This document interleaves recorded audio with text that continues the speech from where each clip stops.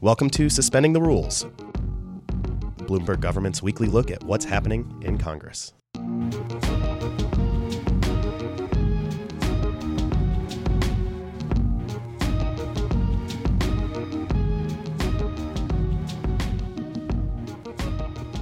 Congress's sprint to the August recess takes a break next week as lawmakers return to their districts for the July 4th holiday, but not before a jam-packed week on Capitol Hill.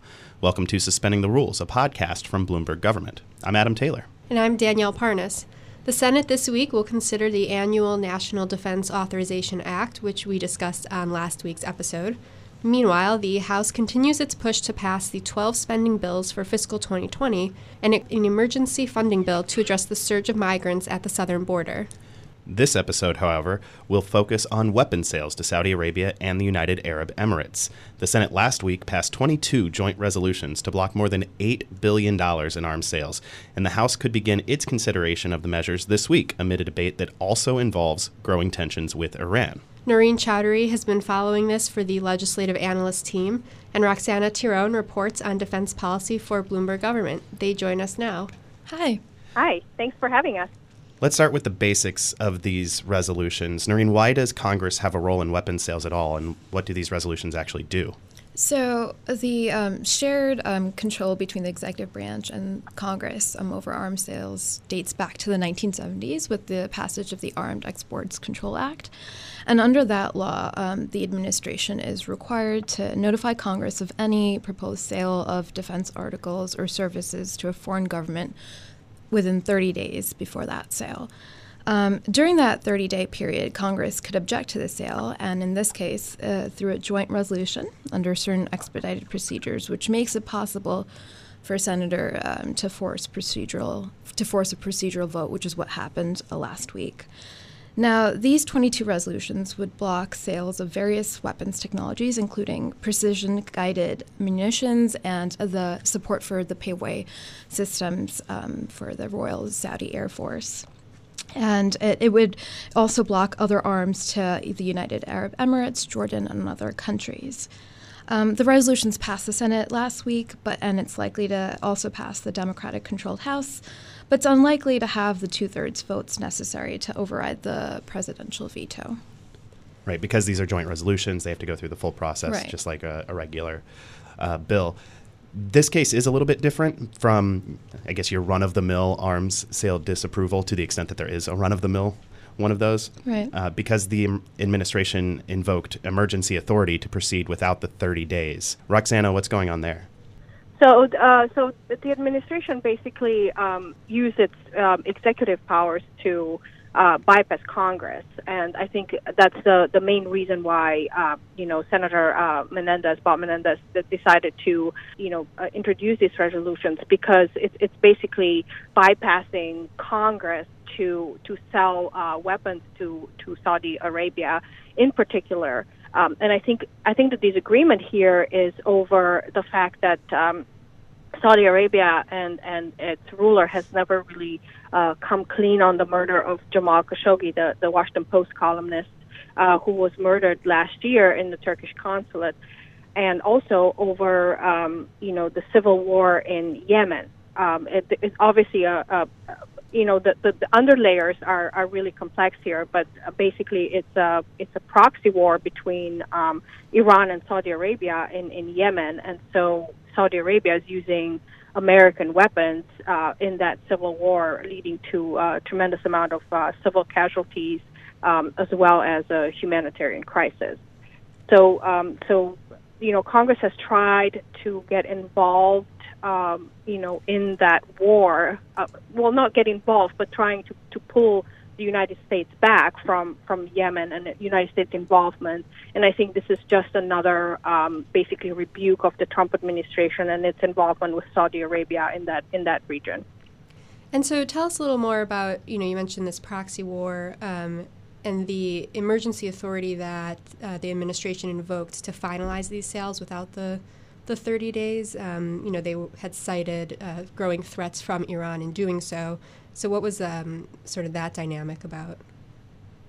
I mean, I think they're sort of amplified to defeat Iran in the region. I mean, Iran is the Houthis are Irani backed. There's also the United States has also cited various threats in the region, including Iraq, from Iran backed groups, and so this is taking on a much bigger situation, basically, where obviously the United States almost struck Iran last week before the president pulled back. Maybe as the New York Times had reported, maybe 10 minutes before the strike. So it's basically all related to the United States attitude towards Iran, and whether it's like slowly or maybe not as slowly inching towards a conflict. We mentioned the involvement in Yemen, and you mentioned it was a humanitarian crisis. Let's talk a little more about the details there. Noreen, you've written about this. What's happening there? Why is the U.S. involved in the Yemeni civil war at all?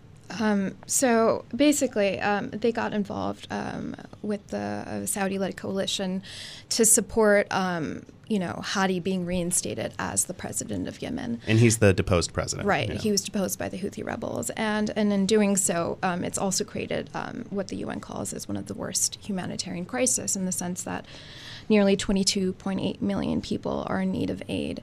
And when Senator Menendez introduced the resolutions, he had said that Saudi have used these weapons that have been supplied in killing innocent civilians in this ongoing campaign against Yemen. There were also a series of similar resolutions for sales to Saudi Arabia and other countries that were voted down over the last couple of years. Is that correct? Yeah, they were voted down, as well, as in they weren't even discharged from the committee to proceed to floor debate. And similarly, in April, President Trump vetoed a joint resolution barring further U.S. support for the Saudi-led coalition in Yemen. And that's likely to be the same fate of this series of joint resolutions, right? Right. And I mean, you wonder why the fate is similar, why this is, even happening in Congress. And I think it's really like forcing a debate on the administration's Saudi and Yemen policies. And it allows the opponents to build support for any legislative action in the future that might, change how the president has authority over these arms sales. I think also, if I may, I think Congress is starting to realize that it's losing its constitutional powers here, and this is not exactly a Trump administration issue. I mean, I think that this has happened during the Obama administration as well, probably not to this extreme extent, and probably also not because of the situation with Jamal Khashoggi, with the heightened crisis in Yemen.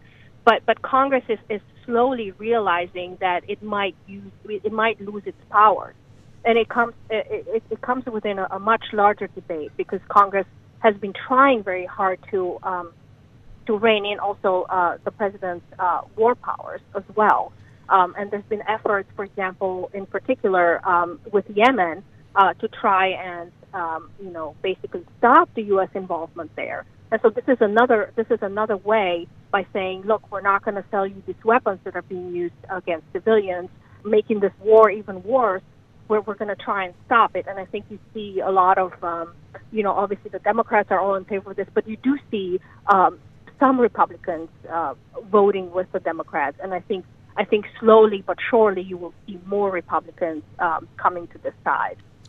I wonder about the parallels between today and when the War Powers Resolution was first enacted into law in the 1970s. It actually happened over President Richard Nixon's veto, and that was Congress reasserting its authority to declare war and to have oversight over the president's military actions. And I'm curious whether there could be a similar dynamic building up to something else. Right. I think, it absolutely is. Yeah, I agree with Roxana. If you saw, the House passed its first minibus last week, and in it there is a provision to repeal the 2001 authorization to use military force that's been used as justification for other military operations. And I think lawmakers are trying to, prevent Trump from circumventing Congress on potential action against Iran. and you've seen this happening in the Obama administration as well. I just want to make clear that this is not just the Trump administration, but you've seen this.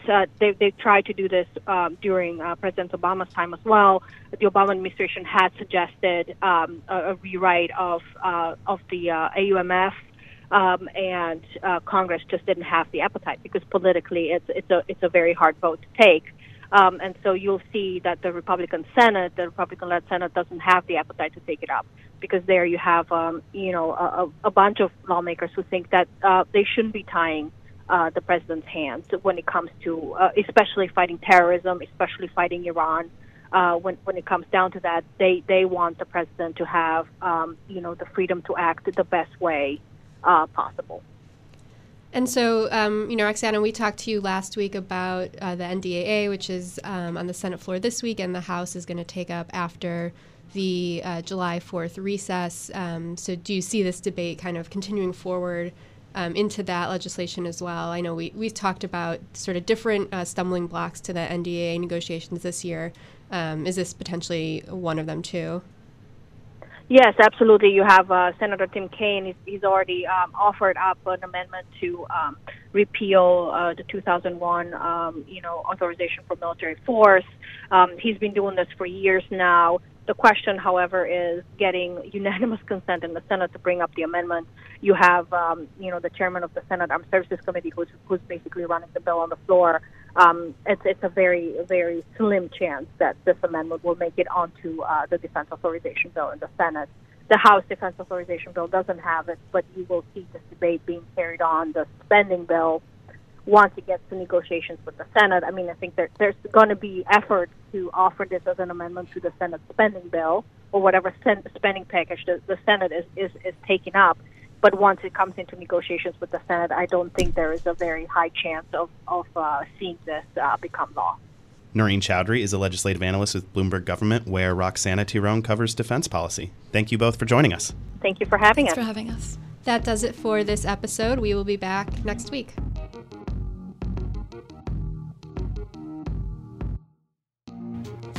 Thank you for listening to Suspending the Rules. Be sure to subscribe wherever you get your podcasts. Find more on the subjects we discussed today and a whole lot more from Bloomberg Government at about.bgov.com. You can also follow us on Twitter @bgov. The legislative analyst team is Sarah Babbage, Noreen Chowdhury, Danielle Parnas, Michael Smallberg, and me, Adam Taylor. Our editor is Adam Schenk. Nico Enzalata is our sound engineer. Our theme music is Home Organ by Zach Nasita. More information on that can be found at premiumbeat.com.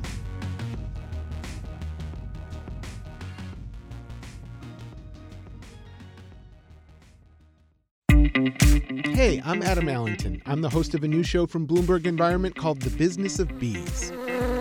Here's what you need to know about it. We travel around the country talking to people at every corner of the honeybee ecosystem. This is the largest managed pollination event on Earth. In fact, commercial beekeeping is more important to farming than ever before. But bees are also under threat from pesticides and invasive pests and mysterious diseases. It's sort of like Christmas when you go to the hive in December and you open the lid. You just hope somebody's home. If you're interested in bees too, I think you might like the show. Look for us wherever you get your podcasts.